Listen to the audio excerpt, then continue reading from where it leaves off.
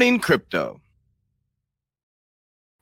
Good morning, Warriors. Hello, and welcome back to another episode of your favorite crypto news channel, Good Morning Crypto, where we bring you the most relevant and impactful crypto-related topics from the top crypto research team in the world. I'm your host, Abs, joined by several of my friends this morning. We've got Mr. Johnny Crypto joining us on this beautiful Thursday morning. Mario, the node defender, is going to drop some gems for us later in the episode.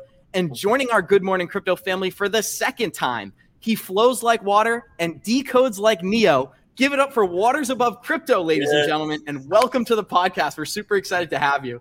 So we'll circle back to the introductions, but today on Good Morning Crypto, we will be discussing Robert Kiyosaki warns against the collapse of the US dollar and tells people to buy these three cryptocurrencies. The second largest hack in crypto history happened yesterday, and we tell our viewers how to prepare as the cyber attack narrative continues. Biden lays out a new tax structure for unrealized capital gains, affecting everyone from the billionaires to the Robinhood traders. And of course, we've got some Ripple content. Ripple continues to make strides against the SEC as we bring you the latest updates. And we have a Gary Gensler clip admitting XRP operates as a currency. Our show is now live on you. Our show is now available on your favorite podcast platforms like Spotify and Apple Music. And for those of you listening via podcast, our show is live on YouTube Monday through Friday, 11 a.m. Eastern at the 3T Warrior Academy channel.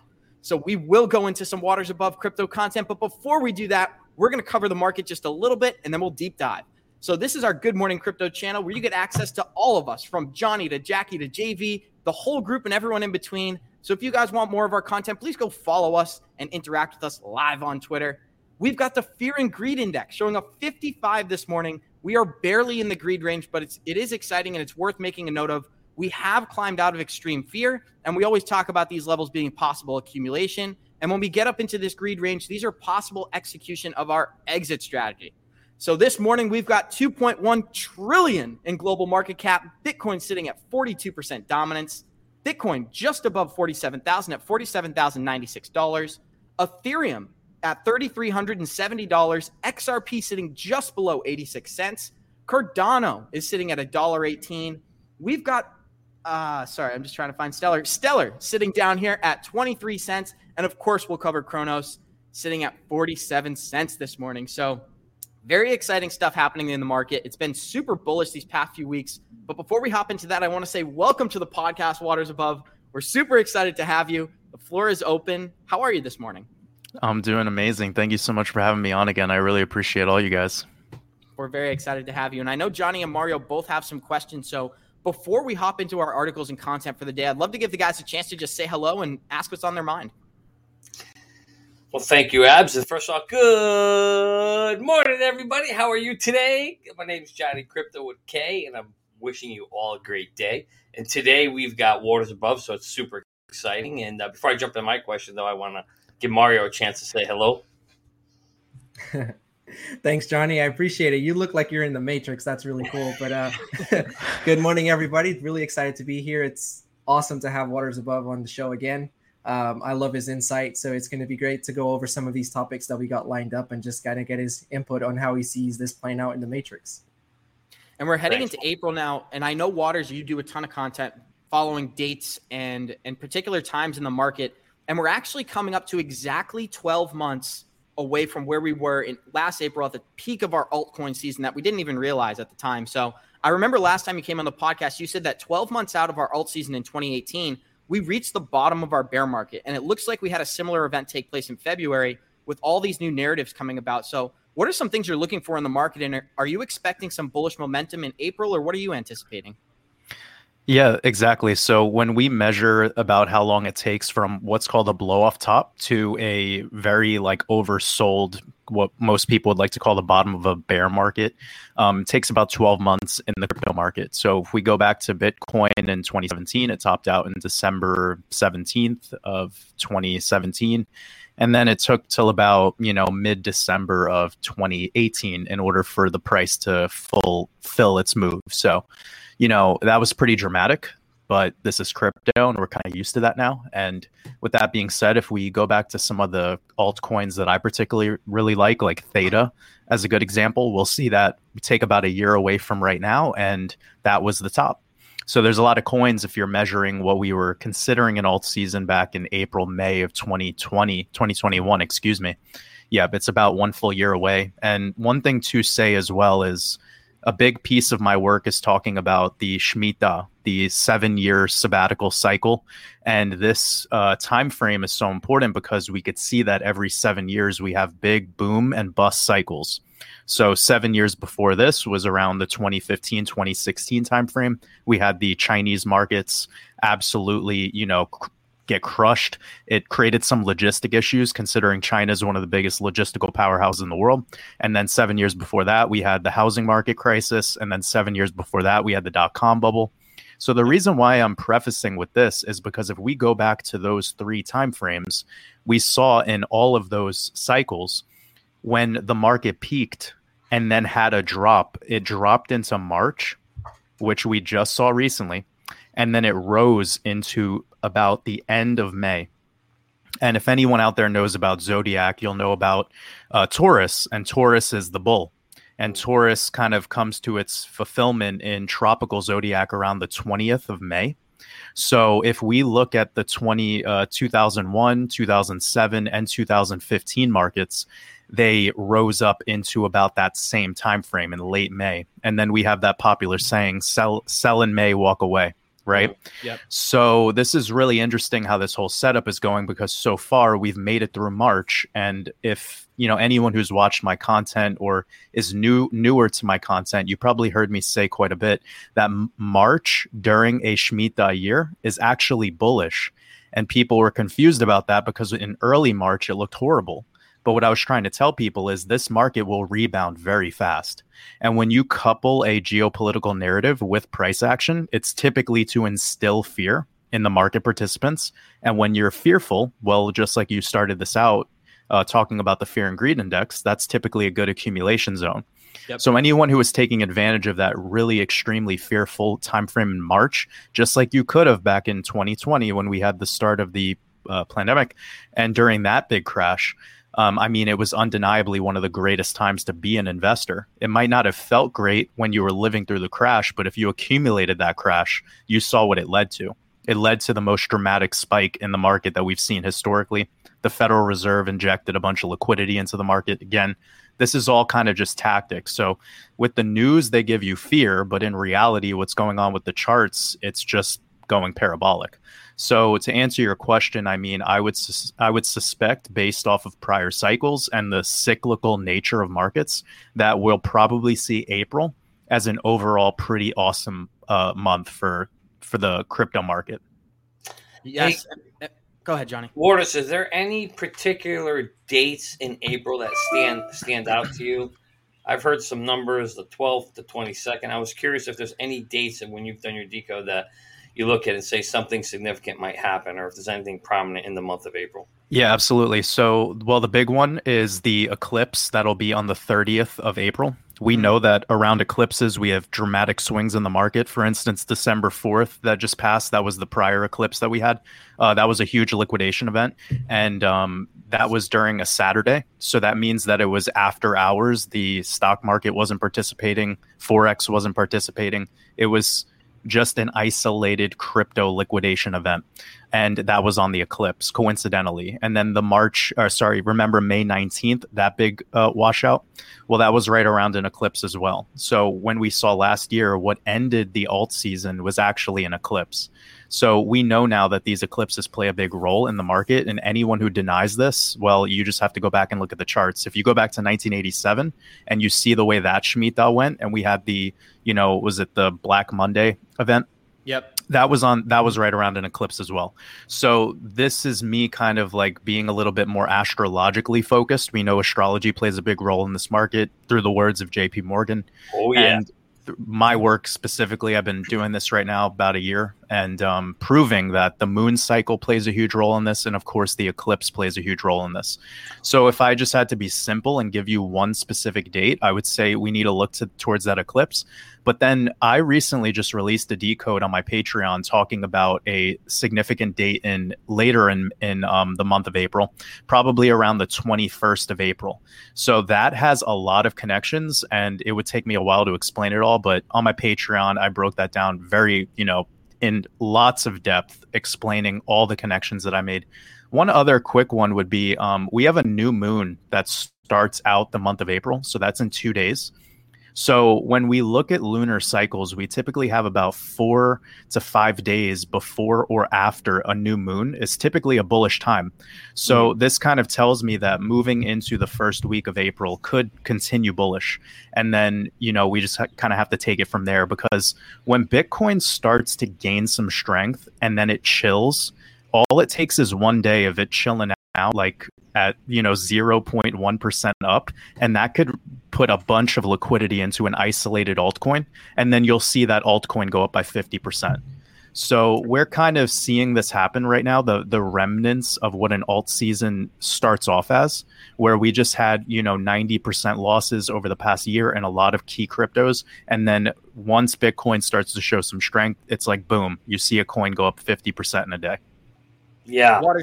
Oh, go ahead, Johnny. Sorry. And Waters, it's funny you mentioned something, JP Morgan, and for those folks who don't know what he said was millionaires don't use astrology.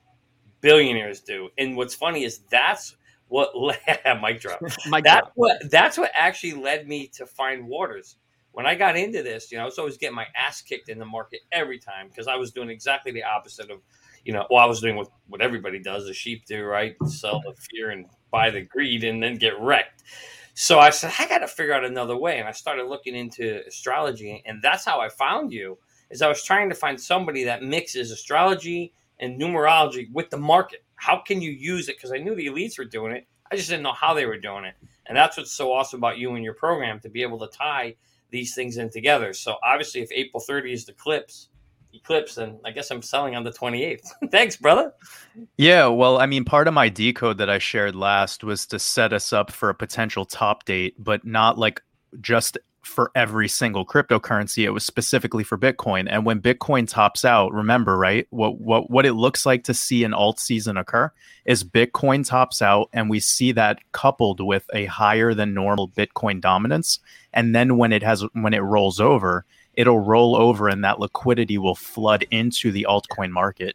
And we just have to kind of look at this a little bit analytically as well. Like, if we start to see particular coins go up 100, 200% between now and then, like, you need to manage your greed. Like, take action if you see those gains.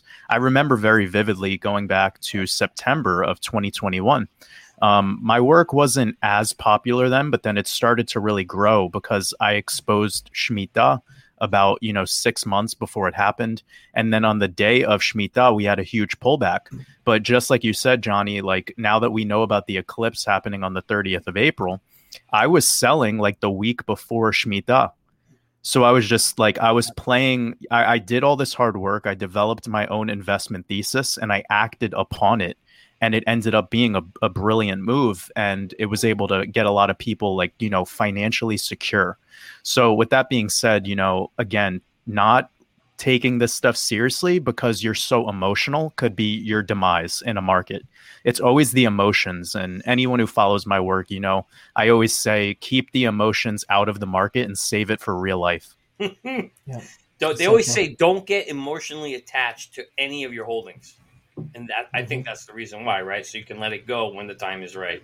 Yes. And so, Waters, I just had a question. So as we look at the markets at a macro and micro standpoint, it's always a buy the fear, sell the greed standpoint. And I think people really struggle with selling the greed as opposed to buying the fear. But as we look at these smaller time frames, like just February, for example, when the war narrative rolled out, we showed a chart from the Bearable Bull, and it might have even been on the episode you were on.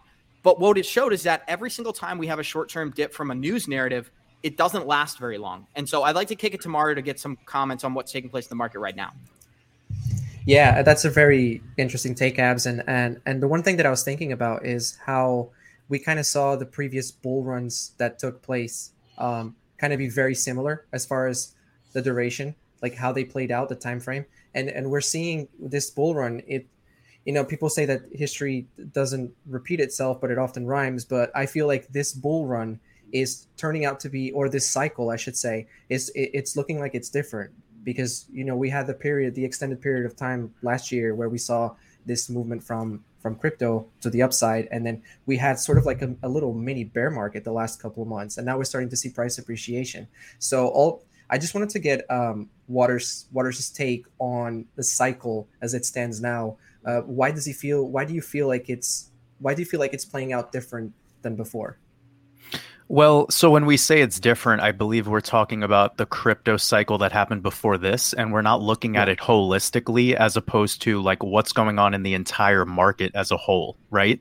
So one thing I can say is Shemitah was happening during 2014, 2015.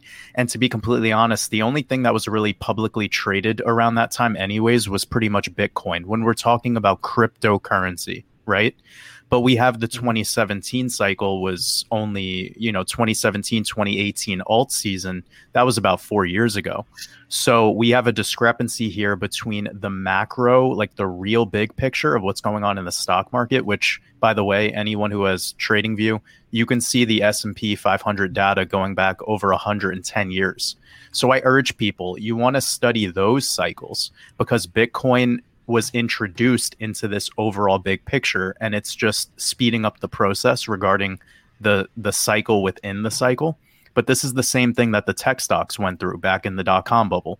So if we look at everything actually based on the larger cycles, which has to deal with the stock market, this is where you start to see and understand what's going on with this crypto market. So the fact that we had the market hit a high near the end of this recent year, 2021, and then we saw it pull back all the way into March, and then now we're seeing relief where it's actually breaking structure and showing us a bullish trend reversal. This is exactly what the S&P 500 does every 7 years. So it's not a different cycle. It's just because what we're comparing these cryptos to is the prior crypto cycle. Well, now Bitcoin is maturing because it's like, 13 years it's been publicly traded.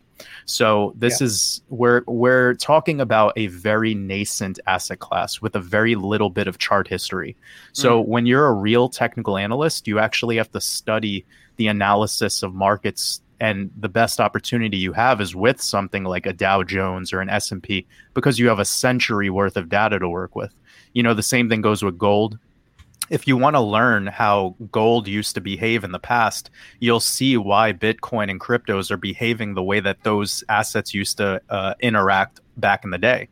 Because rich people just needed somewhere to put their money. And they put their money in what's most exciting at the time as venture capital.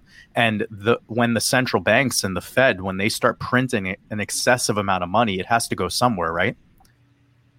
So where does it go, right? It goes to wherever it needs to, and then it kind of just it tracks its way down, where you'll see liquidity flush into one sector, and then it'll go into another sector, and then it'll go into another sector. But when we actually zoom out, like I could say this now with a lot more certainty. When we're looking at these 7-year cycles and how they behave, they're always coupled with geopolitical news. For instance, when the dot-com bubble happened, we also had 9/11, which was a war narrative and literally went to war. Yeah. And when we had the 2007, 2008 issue, it was global because of the US dollar currency essentially being a scam. So, and all the instruments tied to it, like mortgages and the rating system behind housing. And, it was just all funny money. And they started pointing fingers at everyone but the banks. And at the end of the day, they eventually had to look themselves in the face and say okay, this was a huge scam. But when we really analyze what's going on right now, and this is why people need to pay attention, we have multiple problems going on all synergistically. We have a war narrative. We have a bubble of a stock market, a bubble of a bond. We also have a bubble in the housing market. So we're seeing this massive hyperinflationary, system kind of the can't be kicked down the road for so long. So I believe that they use these 7-year cycles to just pull the plug and reset the whole game, and then put the liquidity back to where it needs to go to balance it. It's all a balancing act, because the entire system as a whole is a fraud. You know, once you start studying the Federal Reserve and all the things attached to it, you learn that it's a big scam in and of itself. Taxes are a scam. It's all a scam. Yep. So in order to make the scam seem legitimate, they need to have some rhyme and reason to it. And they do these 7-year cycles purposefully. And where do they point their finger? They want to point it at Russia. You know, in 7 years, they'll point it at robots, like whatever the hell they need to do. And, you know, you touch on something that's so important. At the end of the day, these guys are playing on they're on a different playing field than we are, right? They're using astrology to guide them. They do things when the energies are most optimal for them to be successful. And growing up as a Catholic, you know, someone put this out here. This is interesting. You know, Jesus Christ, astrology is from the devil. And, you know, growing up Catholic, like, this is kind of what you're taught, right? You're brainwashed. Like, I remember whenever we touched in astrology and numerology, I was taught, like, oh, that's devil shit. You can't touch it. And what I learned growing up, you know, I'm just recently waking up. It's like, wait a minute. We're just being taught to look this way while everybody else is looking that way. They're using this shit to run the world, to guide us, to do everything they do. But they don't want us following what they're doing, right, Waters? They don't want us using their game plan, because then we're going to know, you know, we'll be able to enrich ourselves and do exactly the same things they're doing. So it's like, let's make it look like it's evil. Let's make astrology look bad. Let's not teach it in school. And people are going to think it's bad, and then nobody will know how to play the game like we play the game. So what do you say to people who say astrology is from the devil? Well, okay. So what's so ironic about all of this is all of the things tied to Jesus Christ and his birth and the 3 days and resurrection and all of that having to do with Easter. This is all due to astrology. So Jesus, this is literally it's an astrological phenomenon. If you go to December 25th, around those days are the 3 shortest days in the year. So they're the days with the least amount of sunlight. So it's when the Christ is dead. And then he resurrects 3 days later. And that's when the sun changes trajectory. So it's astrological. The reason they place the December 25th and call it Christmas or Christ Mass is because of this. So, I mean, if you really wanted to celebrate the birth of the Christ, you would go by what the Romans teach, which is in March. So, I mean, anyways, this level of reaction that we get with some of these individuals, they mean well. So, like, I send them love, like, I wish them the best. But you got to remember, like, the devil and God are just duality, and duality consciousness is where we get trapped. So, like, if we want to experience true enlightenment, which that's the story of Jesus Christ, it's the story of enlightenment. Mm-hmm. Yeah. Jesus has his 13 years, and then he moves into being a hermit where he was studying the craft, and then he started showing people the craft, and they had a problem with him showing the craft, so they crucified him. Then he dies, he gets resurrected, and he still shows forgiveness. So this whole story about what happens, it's a beautiful story, and I wish people would actually look at it for what it is instead of getting so caught up in the scripture. You know, it's called scripture for a reason, right? Because it's a script. And who reads a script? A Hollywood actor. So it's all just part of the play. And, like, you know, it's a lot of hate and a lot of fear people have within them. And that's why when they're getting caught up in all these things like church and looking at everything so black and white, you know, they forget to see the beauty within those things, because there really is so much beauty. I mean, you know, to this one individual, just to reply to them, I call my channel Waters Above Crypto because I read Genesis. Yep. Yeah. So yeah, in the Bible, there's a book called the Book of Numbers. Yeah. Is that the devil's book? So you gotta think about it, right? Like, I have this comment all the time where, like, people, they subscribe to a particular religion and then they think that what I'm teaching is like anti, you know, their belief system. And my whole goal, my whole vision for this experience in reality is that you need to remember that all of these systems of religion were indoctrinative, you know, practices to make people believe in their governments more. Control. the more you control the mind, the more you control the consciousness, the easier it is to actually reprogram the subconscious of the average person. So when we look at it, like it's quite amazing how all of these things, they're so faceted, and we could grow so much from them. But at the same time, anything that could provide you growth can also stunt your growth. Yeah. You know what's interesting? And then we'll move on to the news. People talk about it being the devil, but you know who else uses the astrology? Farmers. That's right, folks. The almanac has been used for years, all about when is the proper time to plant seeds in the ground based on the alignment of the planets. So, you could call it devil stuff or whatever, but thank God for it, because we're eating the food and surviving. Thank God for those farmers who knew when to plant their seeds. I just have a quick comment. So when I think back to what I went through in school, so just 4 years ago, I was in school, right? So fairly relevant. And one of the biggest things that's allowed me to learn so much in such a short time frame is that I had to forget a lot of the shit that they taught me from 14 to 22 because it was useless. And so a lot of that stuff that they're programming us to think is the way that reality operates is actually a structure to limit you. It doesn't allow you to become the best version of yourself because you have all these mental hurdles that you have to overcome. And a lot of the people around you are not going to be supportive of your ideas and the outlandish things that allowed us to become successful. I remember when I first got involved in crypto, I was highly criticized because I was doing stocks and I was actually pretty successful. And my family and a lot of my friends criticized me for getting into this shitcoin fake market where I'm going to lose all my money. And I actually had a dispute with one of my mentors who we had a falling out because of cryptocurrency. And it's amazing because him falling out of my life allowed for Coach JV, Johnny, and Mario to come in. And at the time, it was devastating for me. But it was another example of having to deprogram myself from what I thought success and freedom were to this new perspective I have on reality where I can create anything as long as I'm patient enough. And now having that understanding, I'm applying that to the crypto market and just allowing things to come to fruition organically. And this shows a great example of that. There wasn't much planning behind the scenes. It came up so organically. This group was putting in the work behind the scenes and we wanted to help people. And there wasn't this big push of selfishness or some campaign to get on YouTube. Coach JV addressed that and it happened all through hard work and patience. We never asked for it. So I'm applying a lot of those same concepts to what we're going through right now. So I'd like to get some closing comments from Waters before we hop into our first Kiyosaki article. Well, I mean, it's beautiful that you mentioned all those things. Like, I mean, again, everything is there for contrast. So when you see something or hear something, you need to always go within and ask yourself, how does this resonate with you? Everything that's external, whether it's school or church or your parents' opinions or whatever it is that's going on, your peer group, you always need to ask yourself, how do you feel about that information or that knowledge that's being shared with you? And if it aligns with you vibrationally, then you could allow it. But if it doesn't, then you need to ask yourself, like, is this for me? So you might have had this moment in your life where you had a falling out with your mentor. But again, now you could look back on it and zoom out and you could say to yourself, well, that was the beautiful transition for me to have this new opportunity. So it's like one door closes and 100 new doors open. You just have to be grateful for that whole process, right?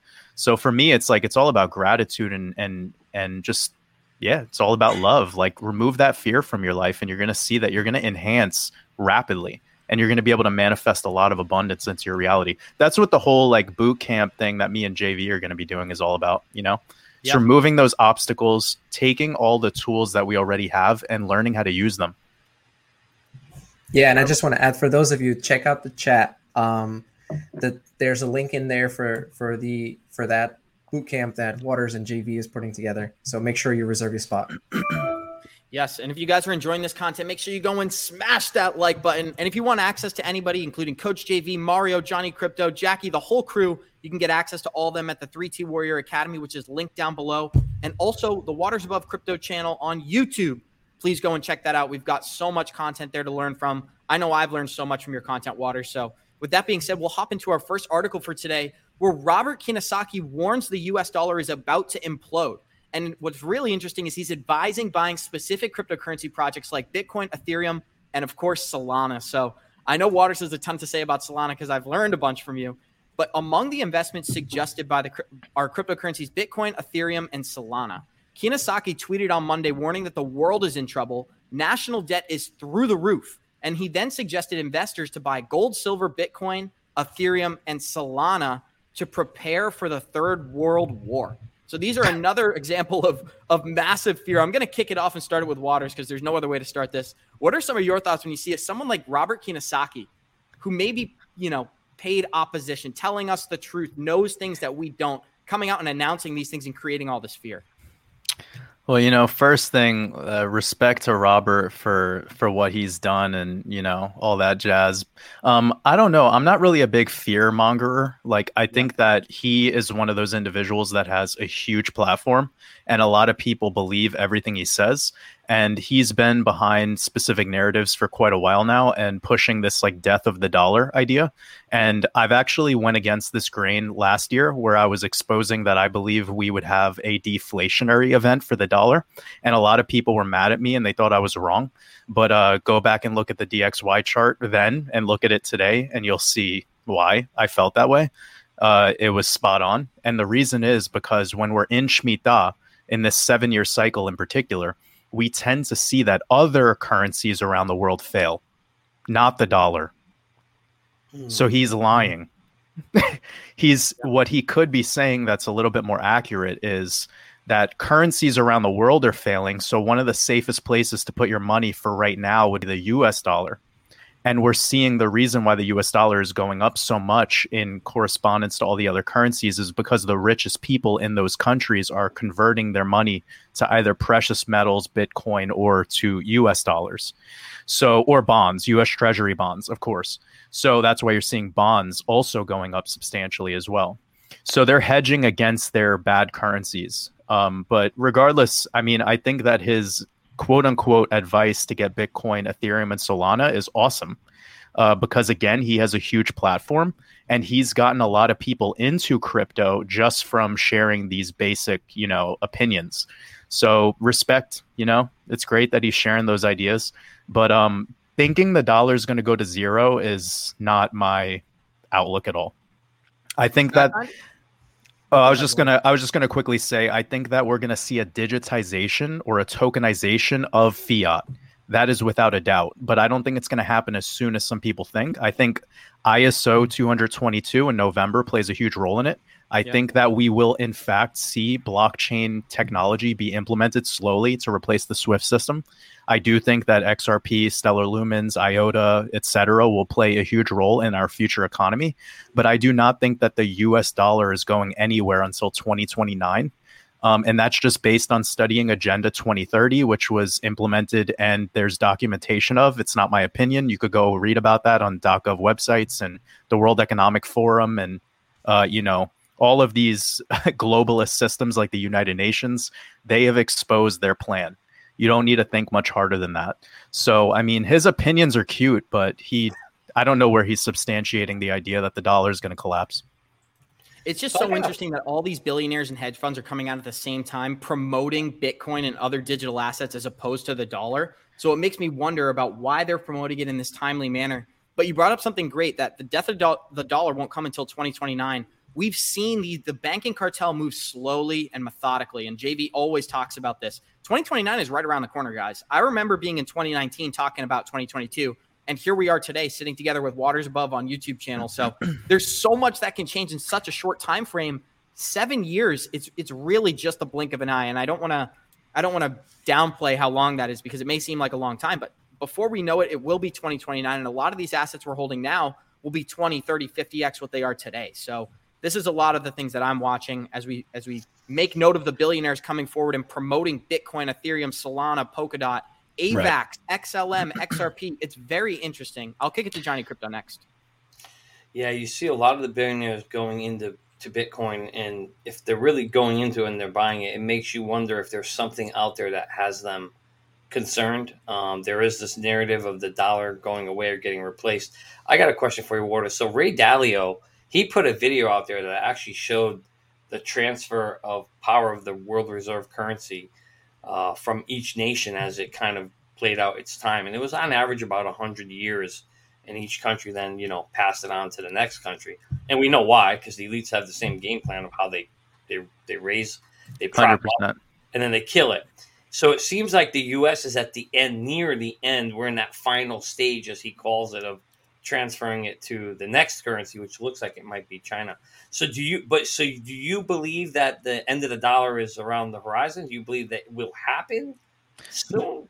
I believe that we're going to see a one world government stable coin replace every single individual fiat currency that we currently believe is even a currency, but it's really just it's fabricated belief systems that get called whatever nomenclature they want to decide on. So in actuality, we have the Federal Reserve System, and pretty much any country that doesn't want to abide by that system, we go to war with and we take over and we dominate them, regardless if they have a standing military or not. So the whole purpose behind why precious metals and why dollars matter is because we have always had a system of, keeping stability with the military occupation of the global order. And the global order has nothing to do with individual countries. It has to do with a one world globalist socialist agenda, which China has they've already practiced, and it already worked. So all the things that are going on in China that they've implemented, like the social score and having all these facial recognition technology at every turn. When you leave your house, you're basically on a camera. It's like the Truman Show, right? Yeah. So this is what's to come.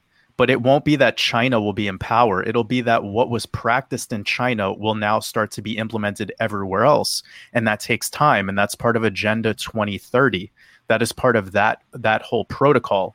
So with that being said, I don't think that like China's going to win. That's another thing that people like Robert Kiyosaki and Ray Dalio and a lot of these like big wigs, they talk about. But what they're disregarding is there's a globalist agenda here. Yes. Where China and Russia and the United States of America and all the other things that seemingly are different, they're actually all working together behind the scenes for an overall agenda. Yes. And that overall agenda is to create a class system where there's just a 1% and then there's everyone else. Yes. So if that can be disputed, I would love for people to attempt that, but it's impossible to prove otherwise. Look at how things have been going since the implementation of the Federal Reserve System. So to time the market, which I believe some of these people are attempting to do now, I think it's 2029 because we have the next Shemitah is perfectly in line with the 100-year anniversary of the Great Depression.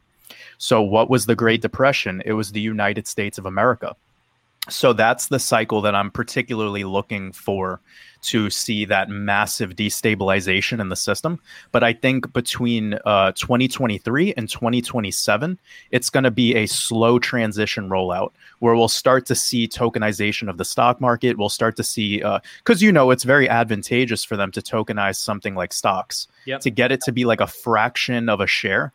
That's super advantageous for these elites. So anyways, with that being said, it's not going to be like a switch that gets flipped and overnight all this shit's going to change. It's going to be a slow, what I got from the great David Icke, he said it's like the totalitarian tiptoe.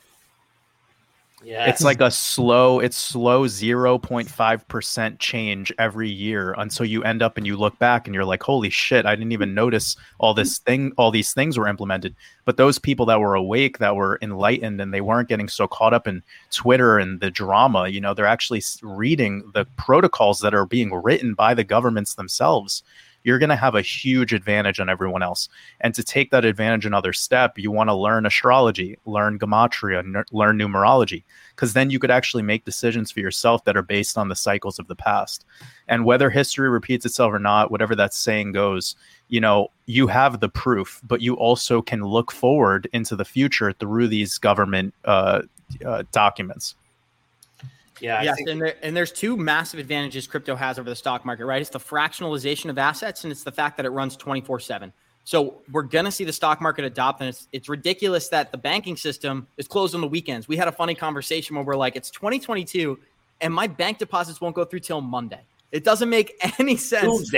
Tuesday, which I thought was very funny. But they're getting better though. Like actually, just to quickly say this, I'll tell you a bigger reason also. If you just look at like something like Chase Bank, they just implemented real-time transactions, so I could send $25,000 in 1 second.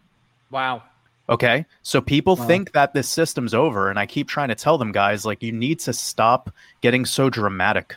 Okay, because the regular banking system is getting better. It's getting faster and it's taking everyone's opinions into consideration. What people don't know is that every technology that you hold in your hand today has already been invented 50 years ago. Exactly. So you think all this shit is new, but it's just your government handing it to you like a child, 20 years later. They want to make sure that it has a child safety proof lock on it. So when they give you this iPhone, they want to make sure that they're the ones in control, not you. Waters, if I could comment real quick, I actually remember seeing a document from 1969 or 68, and it was the exact Oculus technology that it's in Walmart and Target today. They had the exact same stuff 50 years ago, and that wasn't available for retail investors until like 2015. So that's just another example of what you're saying. Yeah, I mean, well, it's the same thing with investing. If you pay attention to some like look at oh man, there was that one ICP, Internet Computer Protocol. Yes. Yeah. Look at that bullshit. Mm-hmm. Yeah. The day it hits exchanges for the retail investor to use, it just drops 99%. Yeah. So, I don't want to get specifically into that, but it just shows you that there's these apex predators that are running the world. They have a system for themselves, and they have a system that they let us play with, and it's like a little playpen. They throw some dog toys in it, and they're like, have some fun. But when you become more enlightened to what's going on, you don't get so dramatic and so emotional about it all. You just see how you can play your part in it. Yes. When do you attack, But that needs to be remembered, because people think that all this technology is slow and archaic, but then you wake up the next day and it's like, oh, Wells Fargo can send $1 trillion to Chase in 1 second. And this is the same narrative we were using against traditional banks because of making crypto sound better. But these technologies are already there in the regular financial system. They just weren't allowing us to play with them. And now that we're complaining about it, they're like, okay, I guess we'll let them have it now. You see where I'm going?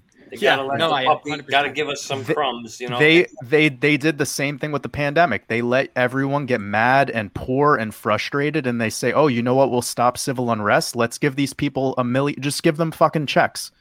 Just print money for them. It's problem reaction solution. Yes, it's bread and circus. Buy you off. It's just bread. It's just bread and circus. It's like, you guys are mad. All right, here's some money. Shut up. Yep. And boy, did people shut up quick when they got free. Yeah, exactly. Everybody wants free money, man. See, they exactly. figured it out. Talk is cheap. Yes, absolutely. So this is another tweet I wanted to show you guys, where Luna founder Don Kwan says that, I'm not sure I pronounced that correctly, says that Terra will become the world's largest single Bitcoin holder in the future. And we've seen them accumulate over $1 billion worth of Bitcoin into their reserves. I think it was Tuesday morning, they purchased another $139 million worth of Bitcoin, 2,900 tokens in total. So we'll skip right over that. We'll go to this good article, because I think this is very interesting, especially after what Waters just said. Why Biden's hostile tax proposal threatens crypto investors. So crypto investors could tumble if Biden's expected proposal for a minimum of 20% tax on unrealized gains were passed by Congress. So this would only apply to people with a net worth of over $100 million in the United States, but there would be a minimum tax on unrealized capital gains. That means assets that you have not sold yet, from stocks, crypto to real estate. You would need to pay 20% back to the big boys, back to the government. And it's funny because we've seen examples like this in the past, where in 1913, they rolled out some similar protocol. And for the first few years, it only affected 3% of Americans. So the real elite top 3%. Within 10 years, that affected 50% of Americans, and they had to go back and edit the rules that they had put in place. So I'd like to kick it to Waters first, and just, this is clearly FUD, fear, uncertainty, and doubt being pushed out. Total bullshit. But let's just get some of your thoughts. What are you thinking? Well, I suppose most people are going to read the headline and not the whole article, and they're probably going to quickly assume that everyone will have to pay 20% capital gains on unrealized gains, which that just sounds oxymoronic for me to even make that statement. But anyways, they're not going to see the part where it says people with over 100 million, either, I guess, in net worth or assets or whatever it is that they're utilizing to calculate such a thing. I mean, the only thing that I could say about it is this is actually part of the reason why they want to tokenize the entire system, because once the entire system is tokenized, then there's no more cash. We have like what's called a so-called cashless society. You're gonna see that it's so much easier for them to trace and track everything you do. So that's a huge piece of why they're moving the economy blockchain anyways, is because it's a lot easier for them to keep a ledger of what's happening. And with that being said, I mean, I don't see this protocol this new tax proposal even going live probably for another 3 years or so. And one final thing to say for those people that are a little bit more like financially savvy is the rich never sell. People with hundreds of millions of dollars never sell. What they do is they utilize their whatever it is that they're holding. For instance, let's just call it Bitcoin, and they collateralize the Bitcoin to open up loans against it. And these loans have extremely low interest rates, and you do not pay taxes on credit or on interest. So they're essentially collateralizing their Bitcoins, which, you know, when you're at like Michael Saylor level, you're talking about thousands of Bitcoin. What's the point of selling? What's the point of selling when you can open up a 1% interest loan? Like if you wake up to make a coffee tomorrow, Bitcoin will be up 1%. So you're paying off the interest on the loan that you don't even have to pay tax on the interest for. And here's what's funny, Waters. We're seeing the casino shift from fiat over to crypto. Watching Michael Saylor take his Bitcoin, get a $200 million collateralized loan to buy more Bitcoin is very telling. Yeah, and that's what everyone else should be doing too. Like, regardless if this guy's a shill or not, I really don't care. Like, if people paid attention to what I just said in the last 15 seconds, they could do so much more with their wealth. You know, like if you learn how to collateralize your holdings, then you don't need to sell. And when you sell, if you make a bad decision, you could fuck up your whole portfolio forever. You know, right. So unless you have a cash flow business and an actual product or something that's generating you income, you kind of want to treat your portfolio as like it's your nest. It's your replacement for the horrible like scam of what a retirement is anyways. Like 401ks and all these retirement plans, they're scams. It's basically allowing the government to pay you back like a child. Like here's your lunch money. Yeah. But when you're 60, 70 years old, you're better off actually learning how to collateralize your portfolio. This way you could be lent money to use. And then at the same time, you don't need to pay the capital gains taxes on it. Yeah. I think so go ahead, Mark. No, I was just going to say, and this is a pattern that we see happening constantly. Like we see these billionaires, millionaires just constantly leveraging their money to make them more money. So like Waters just said, you know, you'd be dumb to not do the same. I feel like I need to add this type of knowledge to my mastermind course because I keep talking about it and so many people are like, what did you just say? So I feel like that'll be very, very, very helpful for people. So I'm definitely keeping that in mind. Like if you guys and your listeners think that that's something that the world needs to learn more about, like just the tactic behind collateralizing your crypto for the long haul, like this long-term mindset sort of individual, like which is what I am. And I know Coach JV is. So I think this would be advantageous for people for sure. 100%. Johnny, do you have any closing comments before we keep going? Yeah, I think that this is the basically your typical slippery slope. If this thing passes, which it better not. I mean, this is just the elites are so smart that they plan this stuff, right? They know that at first, it's only going to be 100 million or higher. And then next thing you know, if next year they'll change it again and they'll change it again. And the next thing you know, the poor guy making $50,000 a year is paying taxes on something he hasn't even sold yet. That's a bunch of freaking horseshit. But this is the problem when you have the elites in control and, you know, the fox guarding the hen house. This is the problem now. So very slippery slope. Let's hope this doesn't go through. And I love what you said there, Johnny. Like once we give them an inch, they'll take a mile, and there's no going back. We've never seen someone get power and willingly give it back, especially a politician in a quote unquote democracy. So we'll continue with our next article. That was some amazing comments there. I'm actually going to skip this one and come back to it because I'd like to get some comments on Zilliqa. We've had a lot of questions in the live chat about Zilliqa and what you've been documenting, Waters. So I'd like to get some thoughts on how the market's reacting to some of these smaller altcoins having massive price appreciation. Could this be an indicator for a possible alt season? Yeah, well, like I said a little bit earlier in the chat, like I do think that it's a signal, like it's absolutely one of them. And we could see it's coupled with Bitcoin kind of being sideways and a little bit stalled out. So we've seen since Bitcoin's broken out of that resistance level around 44,000. Once it did that, it kind of stalled out at like this 47, 48K. It's sort of like the short-term ceiling. And that's a very technical level. And with that being said, when it does stall out, you're going to see that liquidity kind of want to go somewhere. It's like, where do we go next? But Zilliqa, specifically Zilliqa, is probably one of the first coins that I ever spoke about on my channel going back to like a year ago. It was one of those projects that I was super bullish on. I bought Zilliqa, luckily, when it was like a penny. and I ended up selling it around 22, 24 cents back almost a year ago now. So getting that capital and then reinvesting it recently too, like anyone who's been following in my Discord, the signals, I believe like the last what I'm buying, selling, well, it's not signals, but the last time that I invested in this project, I believe it's up like 250% right now. So a lot of people were wondering like, why are you investing in this particular project? Like no one's talking about it. No one really cares about it. And I keep trying to tell people like, I like when something's boring. I don't wait till something becomes sexy to invest in it.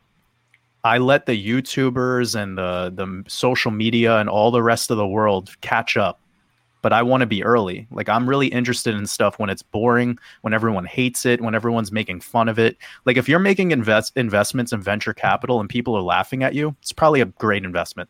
Yeah.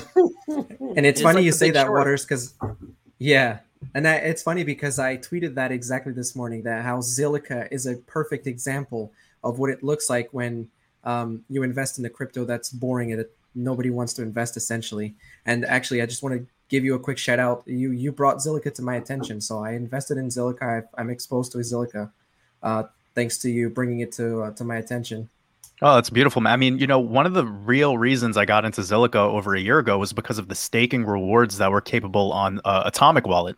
I believe at the time I was earning like 16 to 17%. It's probably dropped down a little bit to like 13, 14%. But then also we were able to earn GZIL.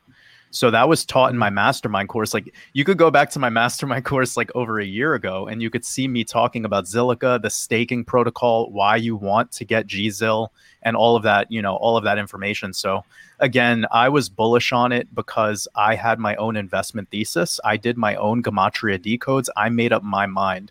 I was willing to persevere through all the time of people saying it's boring, it's not going to do anything, no one cares. Again, that just further solidifies my overall outlook. And I believe the XRP community is also struggling with this. Like a lot of the people out there that are against XRP are like, they hate on it because it's yet to show off its prices. Yeah. But if we go back to when I first launched my channel and we were getting that $1.30, $1.40 XRP, I was very adamant about selling it around that range because of the technical analysis. So this is where learning the charts will help an individual not get so caught up in what the YouTubers are saying. Because back then there was a lot of this YouTube stuff talking about like, oh, XRP army, we're going to $100, we're going to $20. And I'm telling people like, that's all fine and dandy. Like you could do your best to believe that. But when you believe something, you kind of drown with that belief if it goes against you. But what we could do is be more sophisticated and see that there's some technical indicators that are telling me this thing can't just keep going up in a straight line right now. It needs to kind of move up in synchronicity with the rest of the market. And we've seen that XRP typically always does well during an alt season. So when is XRP's time to shine? It's probably this coming April. But we can't just keep pushing narratives that it's going to do these extreme price appreciations until we get there. It's much better to be like sophisticated, look at things one step at a time. If XRP can break $3.30, then you could start popping your champagne bottles and have fun. But until then, like relax, Yeah, and I agree, Waters. Something that you said there is like within the XRP community, everyone's waiting for the flip of the switch event. And so every single time we get even some moderate price action, their Twitter and all these social media platforms start going wild. But I'd like to give you a shout out because I've learned so much from your content. I want to give people a chance. Check out the Waters Above Crypto channel on YouTube, where he does deep analysis on Gematria and how it applies to the markets. I know this group, me, Johnny, and Mario, are constantly talking and sharing his content, not only behind the scenes, but we're bringing it to you guys. So I just want to say thank you, Waters. And this is a perfect segue into our next segment, which will be XRP. So we'll hop right into this. I've got a Gary Gensler clip to show you guys. Now, this is a little bit old. I think it's from 2016 when he's teaching at MIT and he's addressing cryptocurrencies. My audio is usually terrible, but this is only a 5-second clip, so I'll do my best here. I'll let this thing play. Here we go. Currency called Ripple that you might hear in the banking sector is probably third, if I remember. So he says a currency called Ripple. Identifies Ripple XRP as a currency. I know it's not groundbreaking stuff here, guys, but it is very interesting to see our sitting SEC official calling Ripple a currency, even though it's 5-10 years ago at this point. It's just, I couldn't not bring this to you. So I'd like to get some comments from Waters on this hypocrisy.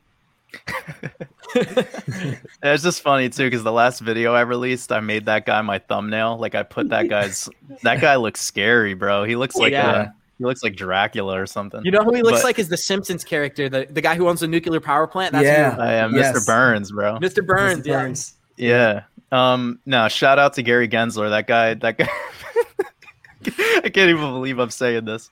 The last interview that I saw of Gary Gensler, there was a woman sitting behind him looking so nervous in a chair. It was like the most awkward thing I've ever watched. Like, and you know, a lot of people before this guy got his position in the Securities and Exchange Commission, they were believing that him being implemented into the United States government was a good thing.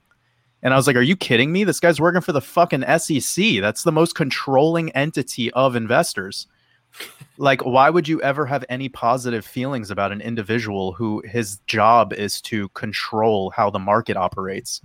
Like, remember during what happened with Wall Street Bets? Yep. They just fucking pulled the plug. They could do whatever they want, man. Like, so I don't have any, like, whatever. That's a different conversation. But the long and short of it is him slipping up like that little slip of calling Ripple a currency. What do they call it? A Freudian slip? Yeah, Freudian slip. Yeah. So him doing that, I think, is beautiful. But again, like just like we were talking about with Zilliqa, like we're looking at an 85 cent XRP. Like everyone who's holding XRP kind of looks like a loser until you're not. Yep. Right. Mm-hmm. So like when I was buying XRP at 17 cents, I was like, oh my God, I was so happy about like getting that crazy cheap XRP. And watching it appreciate and learning its swings, like learning the way that particular coin behaves, it's allowed like this huge accumulation cycle. And we're still within that accumulation cycle. So what I do have an issue with, though, is these extreme price opportunities and how stable they will be. Because a lot of people think that XRP could grow and then it'll like stabilize at some crazy high level. And I have a really hard time believing that if it's going to be implemented in the financial system as a huge part of the standard financial system. Because the standard financial system would make more sense for it to be like a stable coin, like fixed at $1, rather than it being like $20. So it just really depends on how they're going to implement that particular technology when that time comes. But again, I don't think it's going to be solely XRP. It's going to be one of the tentacles of the octopus, right? It's going to be one of many parts of it. And even Bitcoin and Ethereum are brought up in that conversation in ISO 222 paperwork. So it's pretty interesting. You know, these elites, I believe they're going to be using something like Bitcoin from now all the way until infinity as like a store of wealth. And then the XRP thing is a very independent aspect of it all. And that's what I'm so excited about. Like I look at XRP as like, it's that opportunity to get in like Amazon or something before Amazon had that huge, you know, when Amazon became accepted as something like big, you know, right now it's not in its acceptance stage. It's very much like a YouTube and social media phenomenon. But outside of that, that's all it is. I'd like to shift gears and just have more of a little fun conversation here. I remember last April when we broke out, we went from like, I think 47 cents to $1.90 in 17 days. And then we experienced, I want to say like 9 months. We still haven't broke past that $1.90 point. So we're still in some way, shape or form consolidating here.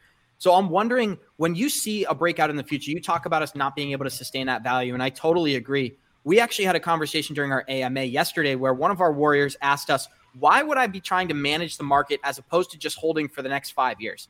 And what I tried to explain is that if you have even 5% or 10% of your bag allocated for profit taking at maybe an extremely high price target, like a $10 XRP, we can anticipate that a long-term consolidation is going to follow. So just because you're taking profit doesn't mean you're moving out of a project. You can use that same capital to accumulate additional XRP and increase your bag. Now, I understand it's more risk, but I'd like to hear some of your thoughts on approaching the market that way. Yeah, well, that's exactly like I just came out with my exit strategy blueprint, and that's a huge part of it. It was kind of describing with technical analysis, with Gematria, and a couple of the other more esoteric things that I utilize. Like, how do we act on a coin when it does have that liquidity shift into it? Like, what do we do to take action? And I believe last year around April, people could go watch my YouTube videos from back then. You could hear the way I was talking about it. You can see the comment section of people getting mad at me saying, like, I don't think it's it's going to break all-time high just yet, but again, it was very strategic, and to take action on it at that time, it wasn't like I sold all of my XRP. I just sold what was necessary to facilitate whatever I needed for the remaining year. So people need to develop an exit strategy that's based on your cash flow situation, that's based on your savings, based on how much your cost of living is. And that's how my exit strategy actually starts off. It's basically saying to yourself, like, what do you need to get through the next year? Are you an individual that currently works? Do you want to become a business owner? Like, what are you trying to do? So people that are just standard investors, they barely have answers to those questions. So when they're holding a coin that they don't really know too much about, and all they're doing is following YouTube, well, it's really difficult for them to be able to make decisions that are based in financial security. So I think that if people just started looking at things more based on financial security, they're going to be able to make some moves that are really beneficial for their particular experience. So whenever we get whatever price appreciation we get in a specific coin, it doesn't matter how high it goes. It doesn't matter what it does. It matters what you do about it at that level. And for the individual that says they're going to wait 5 years to see whatever comes to the market, then that individual might be a particular person who has a business that's successful or has a lot of money in their savings account. But not everyone's like that. I know many people that they barely have any money. They're throwing like $100 in the market and they're hoping for 100x, Yep. So it's like, we need to remember, like, everyone's in a different place. So what we could do to be mature is you need to ask yourself, where are you at with this investment thesis? And when you could answer those questions, then you're going to be able to like navigate yourself through this market with a lot more certainty, a lot more confidence. Totally. I'd like to give Johnny Crypto a chance to ask a question before we close it out here. No, I think at the end of the day, it's hilarious to hear the guy who's suing Ripple for not being a currency call it a currency. It's just a hypocrisy. It's completely off the charts at the end of the day. It's just really, it's just amazing. But I think at the end of the day, when we look at it, we're in a transformational world. We are moving into a digital. Yes, happy that this is helping everybody. We're in a moving into this new world of controlled money, right? And at the end of the day, the question is, how do you put yourself in a position so that you can take advantage of this? So as we move into the new world, you're going to have an opportunity to maybe create that generational wealth. Don't let the opportunity slip behind you. You want to get in on these rails, and we're in so early right now. As Warder said, we don't know exactly, what's going to be the ultimate, will XRP be the rails? No, it'll probably be, a bunch of coins coexisting together to form the new system. But who cares? If you got into Amazon when it was 20, you give a shit right now. Right now, it's at 3,000, right? This is an opportunity of a lifetime, as Coach always says, that we really have here. And I think, Abs, it's exciting to know that for once in our lives, we have this same opportunity. So take all the pieces, like Belichick says, put your team in the best position to win. Use astrology, use numerology, use all these tools around you that the elites are using, and put yourself in the best position to win. That's what we're trying to do here at the Academy. And be patient. Yes, Patience. Johnny, I love how you threw Bill Belichick quote in there. That was awesome. But I want to say thank you, Waters Above. Thank you, Waters. We can't say it enough. We really love you, and we love your content, and your community is so similar to ours that it's just an honor to have you on our podcast and be able to interact like this and have these authentic conversations. So I do want to say thank you. And guys, his YouTube is Waters Above Crypto, and that's linked below. So please go and check it out. Me, Johnny, and Mario all watch that content, and we know plenty of people very like-minded to us who are thinking the same way Waters. So I'd like to say thank you again. Thank you, Waters. It's been a pleasure, and I really hope that we can have you on again soon because these conversations are so valuable, and I think our listeners really enjoy them. So, guys, if you're liking this content, please smash that like button, and we'll close this thing out the same way we always do. Warriors, rise. Rise. Get your shit together, baby. Thank you for joining us today. Thank you, Waters. Let's go. Much love, guys.